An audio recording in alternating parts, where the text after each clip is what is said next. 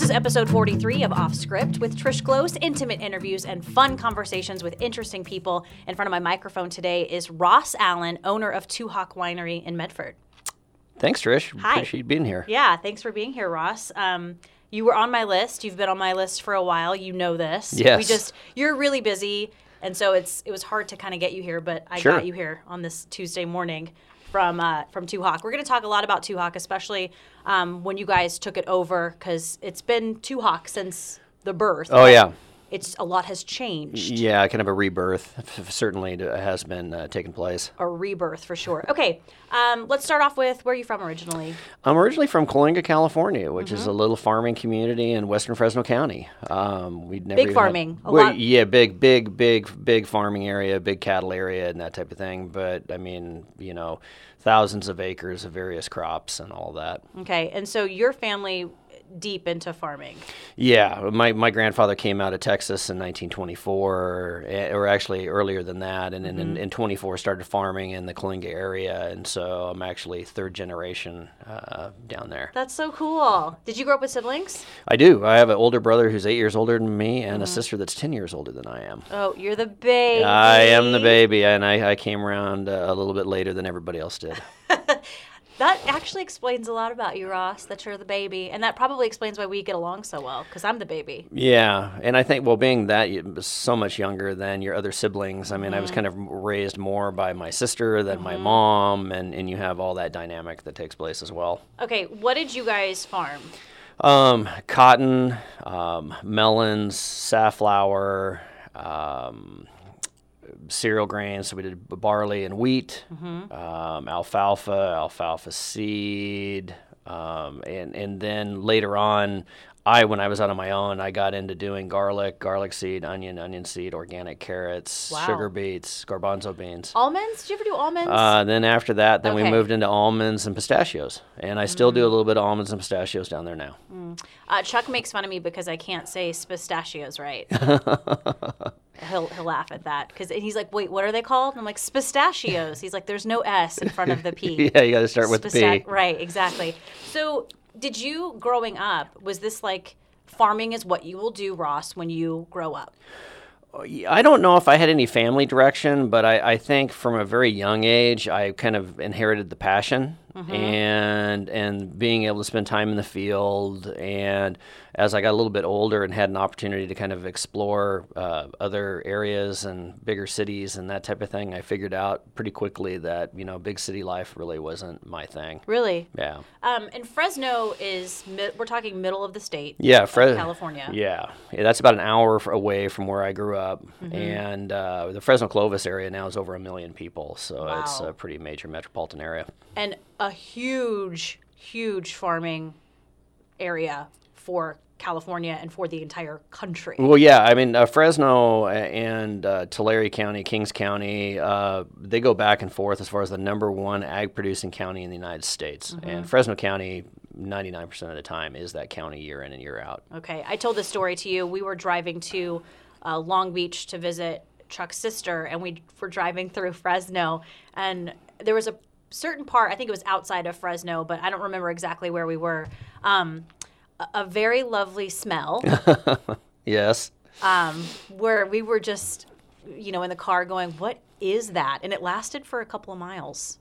Yeah, that's on I-5, and actually that's, probably 10 miles away from where I grew up. Really? Yeah, and we never, because we were to the south, we really never got that wonderful odor, but yeah, that's the Harris Ranch feedlot. The feedlot. And I don't remember how many head of cattle they have there on a regular basis, but it's pretty substantial. It stings the nostrils. It does as you're passing by. Yeah, it's quite a few cows. And I'm thinking about the people who live there but they're used to it, right? Well, yeah, You have to be. and that's far enough away from where most people live that Okay. it's not really an issue unless you just happen to be passing by I-5 with your window down. Man, it's bad. Did you guys ever do cattle growing up too? We did. Okay. Yeah, but just on a small basis, though. I mean, it was just, I think the most we ever had at one time was maybe 50 or 60 head, something like that. Was that really just for you guys or for neighbors? Because this was for consumption. Yeah, I mean, we did it, and it was just kind of a cow-calf operation of where we'd have the calves, raise them up to a certain weight, and then sell them. And we did that for quite a bit. And then we sold all of our cows and ended up just leasing out the pastures to the neighbors so they could run their cows on that. Okay. So, I mean, you really are, from the day you were born to even right now, you have been, for the most part, just a farmer. Yeah. Yeah, I mean, and very much so. I mean, with real crops and trees and cattle, and I mean, I was horseback probably for the first time when I was like 7. Oh, man. So, yeah. yeah. And farming is one of those, you and I have had this discussion before, it can get ugly. Oh, it can. I mean, my dad told me a long time ago when I was young and kind of striking out on my own in the farming career path, is he told me, he says, son, always remember, farming's the only gambling legal in all 50 states. And it is. And so, I mean, there's ups and downs. It's certainly not an easy thing to do. Right. And we've seen stories, just from Mother Nature where entire crops or even cattle just completely wiped out. Yeah. I mean, Mother Nature plays a large role in your success year in and year out. Mm-hmm. And is that why California is so popular, because the climate's fairly mild? Yeah, I think growing, from an ag standpoint, growing conditions for the various crops that we can do, and the different crops that you can do in California because of the weather. Because, I mean, you can do everything from, it's like I said, I mean, you can do garlic, you can do strawberries, you can do artichokes, you could just depending on where you are in California, I mean, you can pretty much grow anything you want. Okay. So you grow up, is Dad still around? No, my dad passed in 2006. Okay. Was that tough? It was, yeah. That was. Sounds like you guys were really close. Yeah, I mean, I was probably closer to my dad than my siblings were, and that type of thing. And yeah, he kind of had a long battle with lots of health-related issues and that type of thing, and then finally passed in 2006. Okay. Was that something for you when he passed? Was it? Where were you at the time in 2006? 2006, I was still down in the Coalinga area, and primarily farming trees. I was still doing a little bit of cereal grain during the wintertime, so we do a little bit of winter wheat, and if it was going to rain, that was kind of always the roll of the dice. Okay, because it sounds like this third generation farmer that you are, it's kind of ending with you.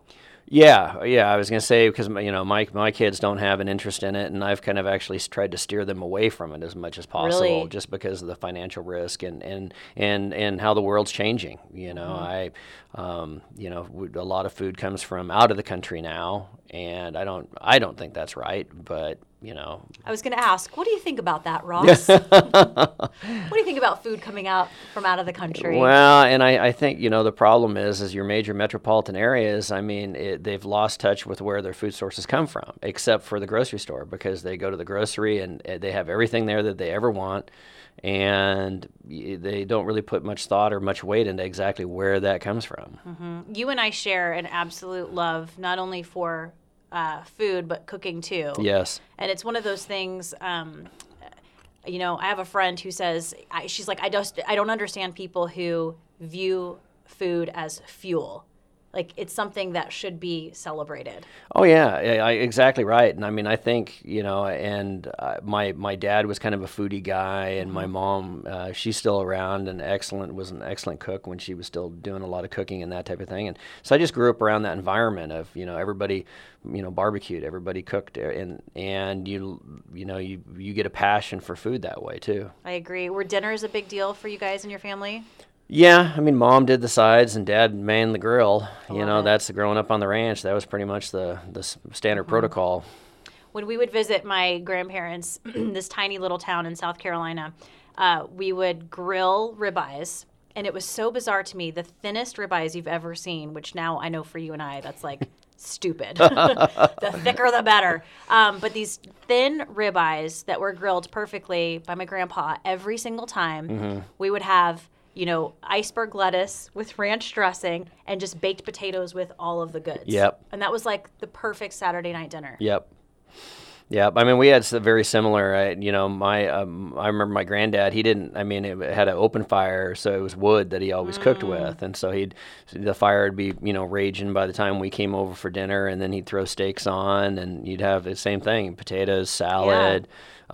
Or my grandmother was from Oklahoma, and so it might be green beans and bacon or something like that. So, You miss that? I do. Yeah. Yeah.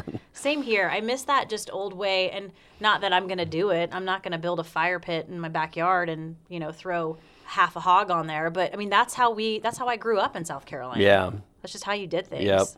Interesting. So you're growing almonds, among other things, and this is around 2006. Mm-hmm. How did you get into the law enforcement side of your life? That goes way back to when I was in high school. Oh, okay. And back in the mid-'80s, my mom and dad had separated. My dad moved to the Bay Area. Being a cantankerous young soul, my mom and I know, it's shocking. My mom and I didn't really get along, and so I moved to the Bay Area to live with my dad. And shortly thereafter, I met another guy in high school, and his dad worked for a police department, and that led into being part of the Explorer program at that police department. Mm-hmm. And I got into that, and then I worked retail security when I was going to college. Nice. And came out of that and went back to school. And what was the Explorer program? Was that just like an internship kind of thing? The Explorer program is actually a branch of the Scouts, of the Boy Scouts. Oh, really? It is, and so they have it. They call it the Explorer Scout program, mm-hmm. and they have that for law enforcement agencies, and they do it with a few other different things. And basically, I mean, you kind of tip your toe into that career path, and so you have a uniform, and you do ride-alongs, and you participate on a peripheral level, for security at events, mm-hmm. Almost along the lines of what a community service officer does as well, and so it's a pretty cool deal. You were like a scout. I was. That's so cute. That's so cute. So you started doing, you said retail security? I did retail security when I was going to college. Yeah. Awesome. What was that like? Well, it was pretty awesome because I started at Ross Dress for Less. No, you didn't. Yes, I did. Ross worked at Ross? Yes, Ross worked at Ross, and back in those days, you chased shoplifters out of the store and tackled them in the parking lot and all of that. And that's a little bit of an adrenaline rush. It was pretty interesting. I mean, I had people pull scissors on me, and I had a gal that had a weighted tape dispenser that she had sewn into the bottom of her bag to use as like a club, high velocity club. That's thinking outside the box. Oh, it was. Yeah. That was pretty interesting. So. Oh man. So you're what, like 20? Yeah, 21? Because I got into that. I mean, I was 18, I think, when I started all that. And you're chasing shoplifters out of Ross. Yeah. I love it. Did you work in any other retail stores? I worked after that. I went to Emporium Capwell, which was a big Bay Area brand, very similar to Macy's, very high end. And that store I worked in had about 350 employees. It had a bar and a restaurant built into it. It was like a community. Okay, so where does this path lead you then? Well, I'm still going to college for ag, my farming career, but I'm doing kind of a law enforcement track as well. And then I went back in '88. I went back to the ranch to go to work for the family, and really missed kind of that law enforcement aspect, and so I went back to the community college to finish off what I needed to do for law enforcement. And then in 1990, I started with Fresno County Sheriff's Office as a reserve deputy, and so I'd farm during the day and chase bad guys at night. Wow. You really, at this point in your life, you have these two loves. Yep. Farming and chasing bad guys. Pretty much. So that's a lot on your plate. It is. Did you sleep? Not much. Not much. When are we talking? What year is this? 1990. Okay. And you're how old? 51, going on 52. Oh. Yeah. So. No. I like to get kind of an idea of where you are. So you're a 50-year-old who is farming during the day and you're chasing bad guys at night. Well, I mean, back then was, I was, let me see, I would have been like 22, I think, when that all started. Okay. So but you were still in law enforcement at this time. Yeah. Okay. Yeah. I mean, I did that. I was with Fresno County Sheriff's Office through 1996. Wow. And then by then I had a couple of little kids that I didn't see much of. And so I backed out of that to be able to spend more time with them. And I still kept my toe in the pond though, and did firearms instruction and training. Kind of worked on the training side, and I did that for quite a while. Because you really, really loved Oh yeah. this job. Yeah. I mean, over the years, I mean, obviously politics have come into play tremendously, but back then, I mean, it was a very powerful sense that you're doing something very positive for the community, and you're making change, and you can see change. I mean, you would, enforce an area that might have a drug problem or something like that, and you reduce that of where people are safe to walk around at night and that type of thing. It was very rewarding. And so talk to me a little bit then because you are still kind of doing both. I mean, even after you back out a little bit because you have kids, eventually you get back into... I do, yeah. I go back in full throttle. And what happened there is a friend of mine who I was a chief for various departments that I knew, basically went into a community that had a police department problem and fired everybody and rehired new people across the board. Wow. It was kind of like the walking tall thing. And he was one that he gave me a call and said, hey, we need a range master, we need this, we need that. And I said, okay, well, I'll do that for you. And it was very shortly thereafter he pulled a badge out of his drawer of his desk and set it down in front of me and said, that could be yours if you pick it up. And I didn't that day. And I pondered, and then it was probably the day after that I came back and we had the same conversation over again, and that time I picked it up and I went back in and started going back to working nights. Wow. And what was your position? I came back in as a corporal, so it'd be kind of an elevated patrol level, and field training officer, shift supervisor. Okay, so you're working nights. Yep. Was that a shift you wanted to work, or that's just what was available? Primarily. I mean, I'd rather work nights than days. Really? And, yeah, because that's when you actually get to do stuff. The action. Yeah, I mean, days are, traffic and, school resource stuff. Snooze fest. Yeah, exactly. Pretty much. Okay, so you eventually, I mean, you're full throttle in this law enforcement side, and then it even gets bigger than... It does, than yeah. that. Yeah, I had got back into it, and then I had an opportunity to basically be loaned from my department to California Department of Justice for a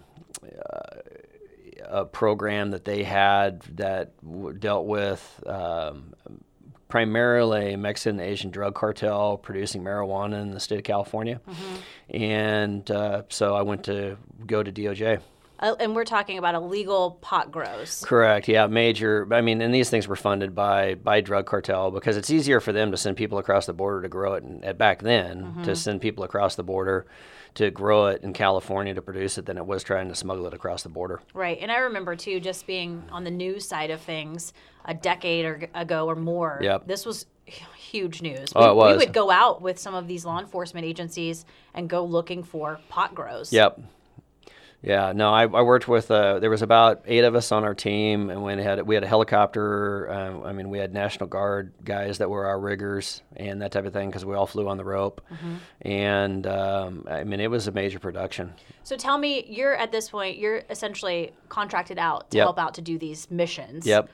What do they look like? Like, walk me through a typical mission. Is it crack of dawn? Is it before then? Well, it's you go on the road, and and they had various teams throughout the state. I was in the Emerald Triangle, and so I worked Sonoma, Mendocino, Humboldt, and Del Norte counties. Is that considered the Emerald Triangle? Yeah, you get a little closer to Humboldt, and then you have the Emerald Triangle. Humboldt is, and I'm interrupting you. Humboldt is, it's like weed capital. Oh yeah, in big time weed capital.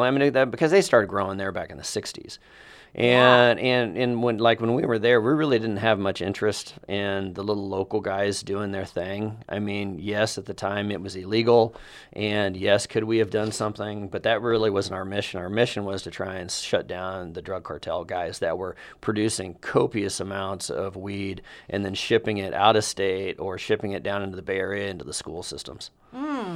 Okay, that is good work. So again, sorry, you're working with other agencies across the state to go look for these grows. Yep. And so basically, you'd get up in the morning early and, grab a bite of breakfast. You'd go to a briefing. From the briefing, you'd drive to a landing zone that they had predetermined, and then you'd gear up. The helicopter would come in, the National Guard would rig it up with the rope, and you'd clip on, and off you went. Okay, clip on meaning you're clipped onto the rope. Yep. You're dangling Yeah. from a helicopter. Yeah, we had a 100-foot rope, 150-foot rope, and 200-foot rope, depending on the canopy we had to penetrate. A lot of people would look at that and go, "That's awesome," and then a lot of people would look at that and go, "You're nuts." It's a pretty unique experience to get drugged behind a helicopter through the air, and we all wore GPS units and that type of thing, so we could be able to notate where we were. And it has a speed function on it as well. And so the fastest recorded that I've ever had on my GPS getting drugged through the air was 148 miles an hour. Oh, my Lord. So that's kind of one of those deals when you look over your shoulder, the helicopter's out in front of you, and you're behind the helicopter a ways. No thanks. That's a butt clench, pee in my pants moment. What's the significance about dangling from the helicopter? I mean, what was your job? Well, because a lot of these these cartel grows that we dealt with were in very, very isolated areas of the national forest and BLM, either state property, federal property.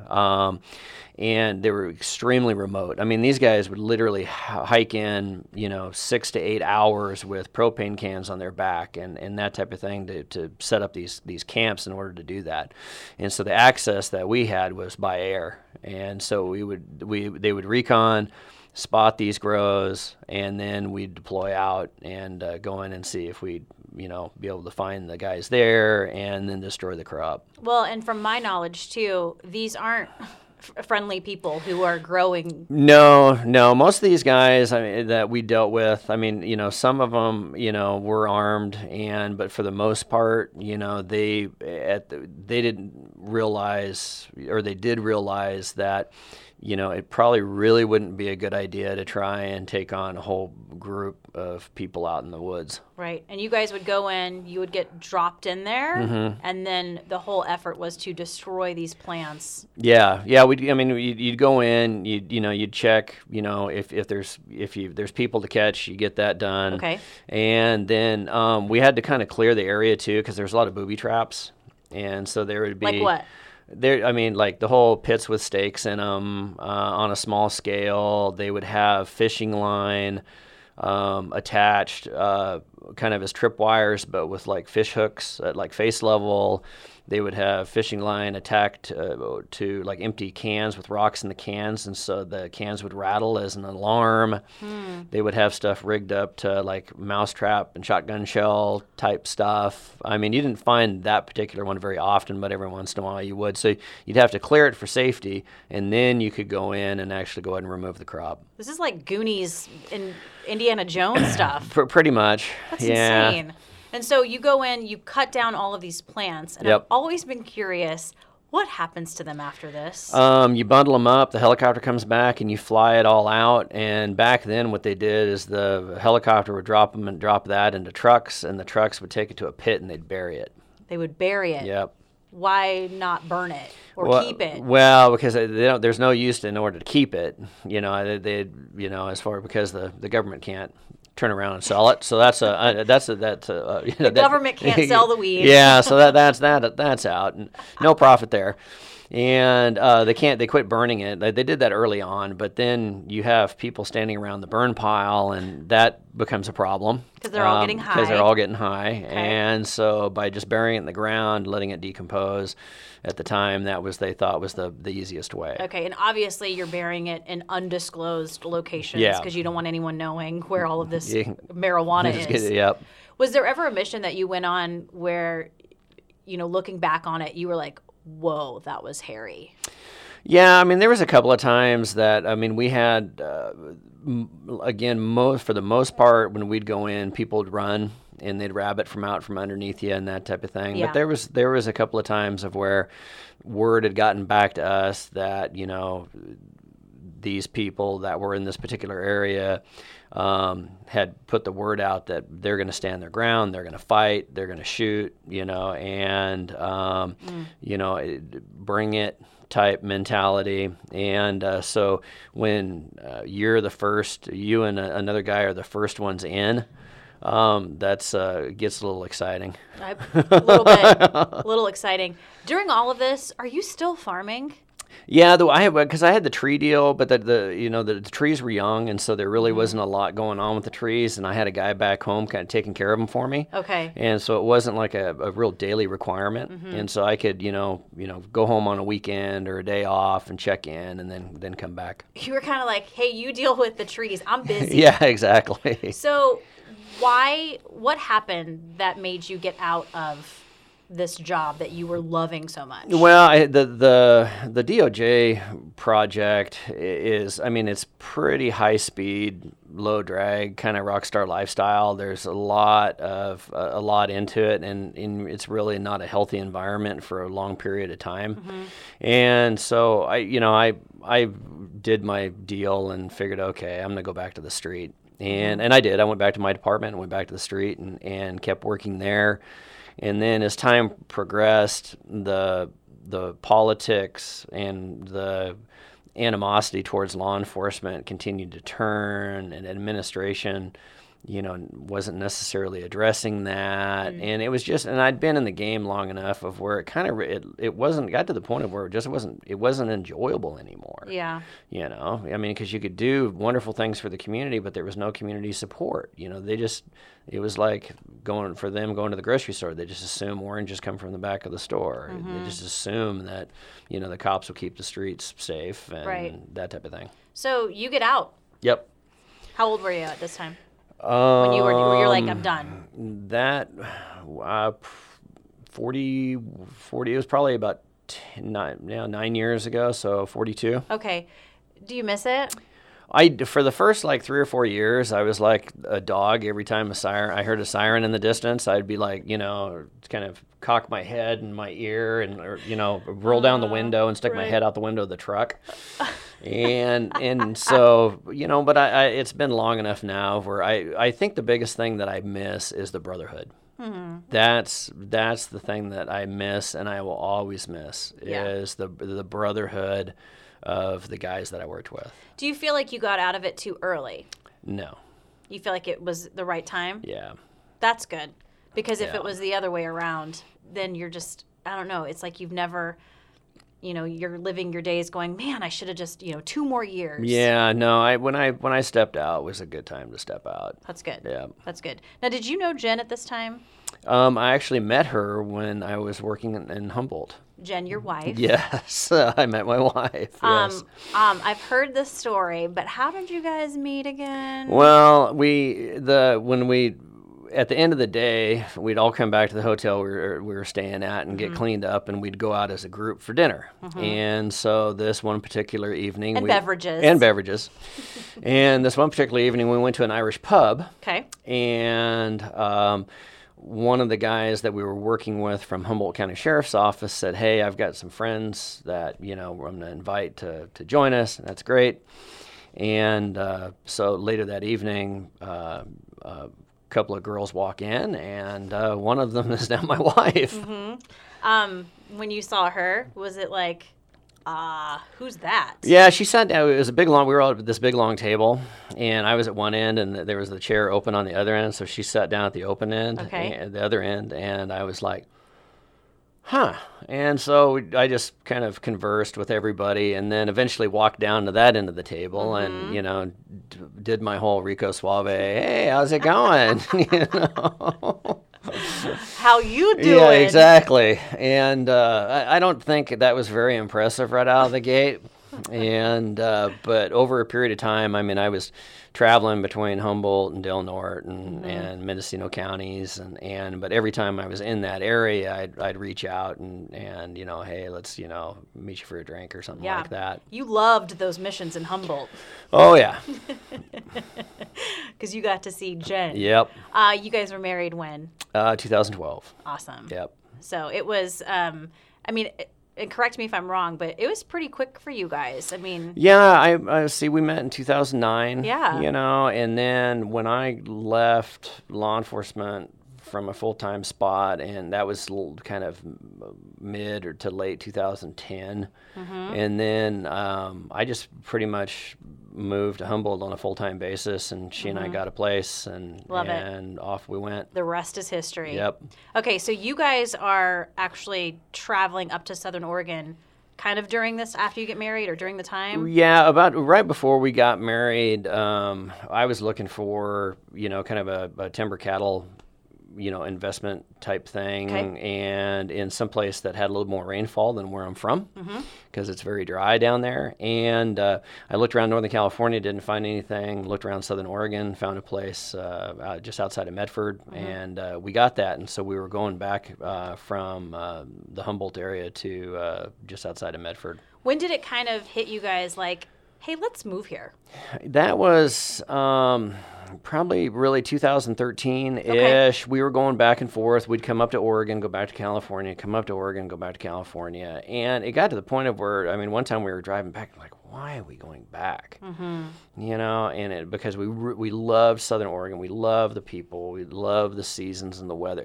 Everything about the Rogue Valley, it was super cool. Okay. So And- you guys decided to move here. Yeah, so we decided, you know what, we don't have to live where we're living, and I can still commute down south to check on my stuff down there. Yeah. And so we started looking for a house, and next thing you know, we've got a vineyard and a house.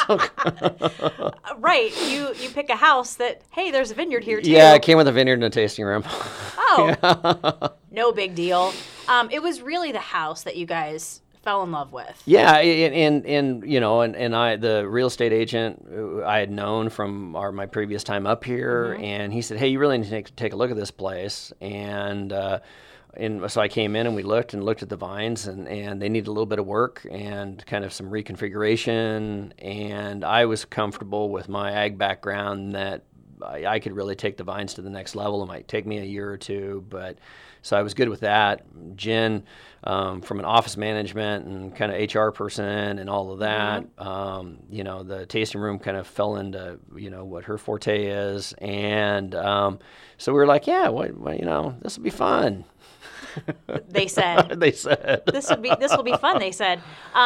This was really, though, looking back at it, something that was kind of perfect for you guys if you were looking for that next big adventure. Yep. You had the ag background. I can grow grapes. I can clean up this vineyard. And Jen's thinking, and I can run this tasting room. Yeah, it really was. It at the time, it was, it was very difficult when we first got here, and it's been a blood, sweat, and tears to get to where we are now. But why was it difficult? well, we had the brand didn't have a really good reputation when we first got here. There was just a lot of growing pains, and because the number of acres that we had to start with, we knew we had to expand, and so that you have all that expansion that you have to take place, and then really having the vision that, look, if we're going to do this, we're going to go 120%, and we're going to make this an ultra premium brand. And so that's going to require a winery. That's going to require a winemaker. That's going to require, everything that we've done. And none of this existed at Two Hawk when you guys took this over. No, it was just like 14 acres of vines in the tasting room. And you said the vines were kind of a mess. Yeah. I tore out a little bit over a third of the original vines in 2014 when we first got here, and replanted those vines in 2014. 2015, we basically doubled the acreage almost by adding a little bit over 11 more acres of vines. Got more vines going in this year. You built a winery in record speed. Yeah, 2016, we got that in just in time for harvest. Yeah. And really, really cool winery too, because it's all gravity flow and separate lines for red and white, because we want to, we're about trying to be, we really want to be an ultra premium producer. And the tasting room at the time was popular, but not for the reasons that you guys wanted it to be popular. Yeah, the tasting room was kind of more of a bar atmosphere, and live music Friday and Saturday nights. And when we first got here, they had kids that were, parking cars, like valet service out front. Wow. And it didn't have anything to do with wine and a tasting room and wine quality.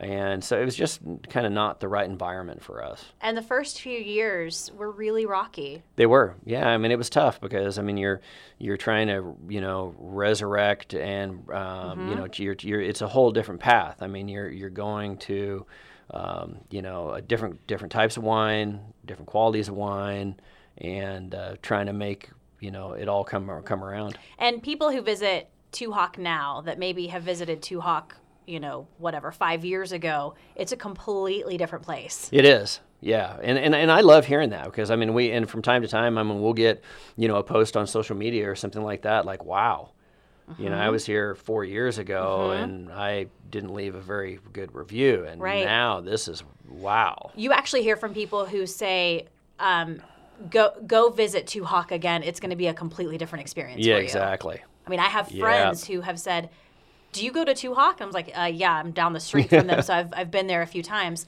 And they're just like, it's totally different than what it used to be. Yeah. That's great. Yeah, I mean, we're really,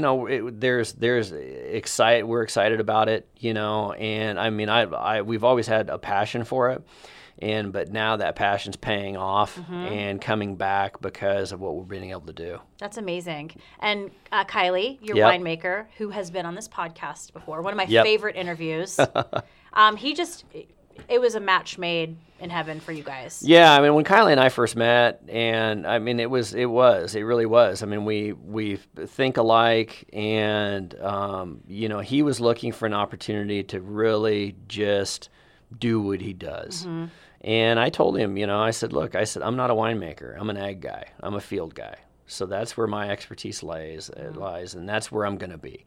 And I'm going to be in the vineyard. You're going to be in the winery, and we'll collaborate as needed throughout the growing season. But I'll do what I do. You do what you do, and so really, it is a match made in heaven. Yeah, and I'm just going to say I'm a huge advocate for all of the local wineries, but you absolutely, if you have not been to Two Hawk, you have to go and visit, especially if you've gone before and you weren't crazy about it. You have to go back. Like, you have to go back. Yeah, and I tell people, look, if you haven't been in 3 or 4 years or pre 2015, come check it out. I mean, come see the wines that we're producing now. Try us on. Yep, exactly. Try us on. That's what I always say when people are like, "Oh, I don't watch News 10." I'm like, "Well, try me on for a week, yeah, and see how it goes." Yep. So you guys are, I was gonna say you're basic, like you were saying, the ag guy. You're in the vineyards, but you are taking on a very big role in the Rogue Valley with local vintners. Yeah, that's the other thing. When I first got here in 2014, I'd always been on the ag side of my career. I've always been really involved with, various groups and boards. And when I came here in 2014, I thought there was some unity missing, in the wine industry. So I got involved with the Southern Oregon Wine Growers Association a couple of years ago. I became vice president of that, and then last year had the opportunity to join forces with just a band of wonderful, wonderful people here. Yeah. And we put Rogue Valley Vintners together. Mm-hmm. And you're the prez. I'm the prez, yeah, and we're doing great things. I mean, we're going to be, it's going to be really a top-notch marketing organization for the entire Rogue Valley, area. It's about time. Yeah, we have a lot to offer here. Oh, we do. Yeah, I just need to get the word out. Exactly. We're going to wrap up a little bit, although you and I could probably talk for another 40 minutes or so. Really quickly, we just did Oregon Wine Experience web series together. That's coming out very soon, and it really tells the story of you guys and how Two Hawk is just killing it right now. Mm-hmm. So look for that Oregon Wine Experience, as you and I both love this event that's in August, and the web series is a super fun, intimate look at what you guys do. Yes. So I'm excited about that. All right, Ross. Very, very excited about these next 3 questions. My final 3, best advice you've ever been given. Can I have 2? Yeah, absolutely. Okay, because I was thinking about this, and best advice is one of them was never give up and always think. Okay. And the other one came from my granddad. Well, who gave you the first piece of advice? That was actually one of my training officers with Fresno County Sheriff's Office. Nice. Yep. Never give up and think. And always think. Always think. And just keep your brain working. I like it. Okay, number 2? Number 2 came from my grandfather, and it's don't ever get too big for your britches. Oh, excellent advice. That's a good grandpa advice too. Yeah. What did he mean by that? Like, how did that come up in conversation? No matter what happens, always be humble, and always help people. Don't get to be the guy that won't get his boots muddy or grab a shovel. Yeah. My mama's given me that advice. Stay grounded. Yep. And don't get too big for your britches, Missy. Yep. Yeah, for sure. Okay. If you ever left this place, Southern Oregon, what would bring you back? What would you miss the most? Probably the people. Yeah, I think all the people here, it's pretty unique, and as far as an area, and really, really solid people. Right. It's you find that you meet those friends who end up becoming your support system in your family. Yep. Yeah. I love that. Okay. Final meal, final drink. Ross Allen. Okay, final meal. So excited. And I'm gonna have to go down the list here. Well, let's say first. I mean, you and I are friends. Yep.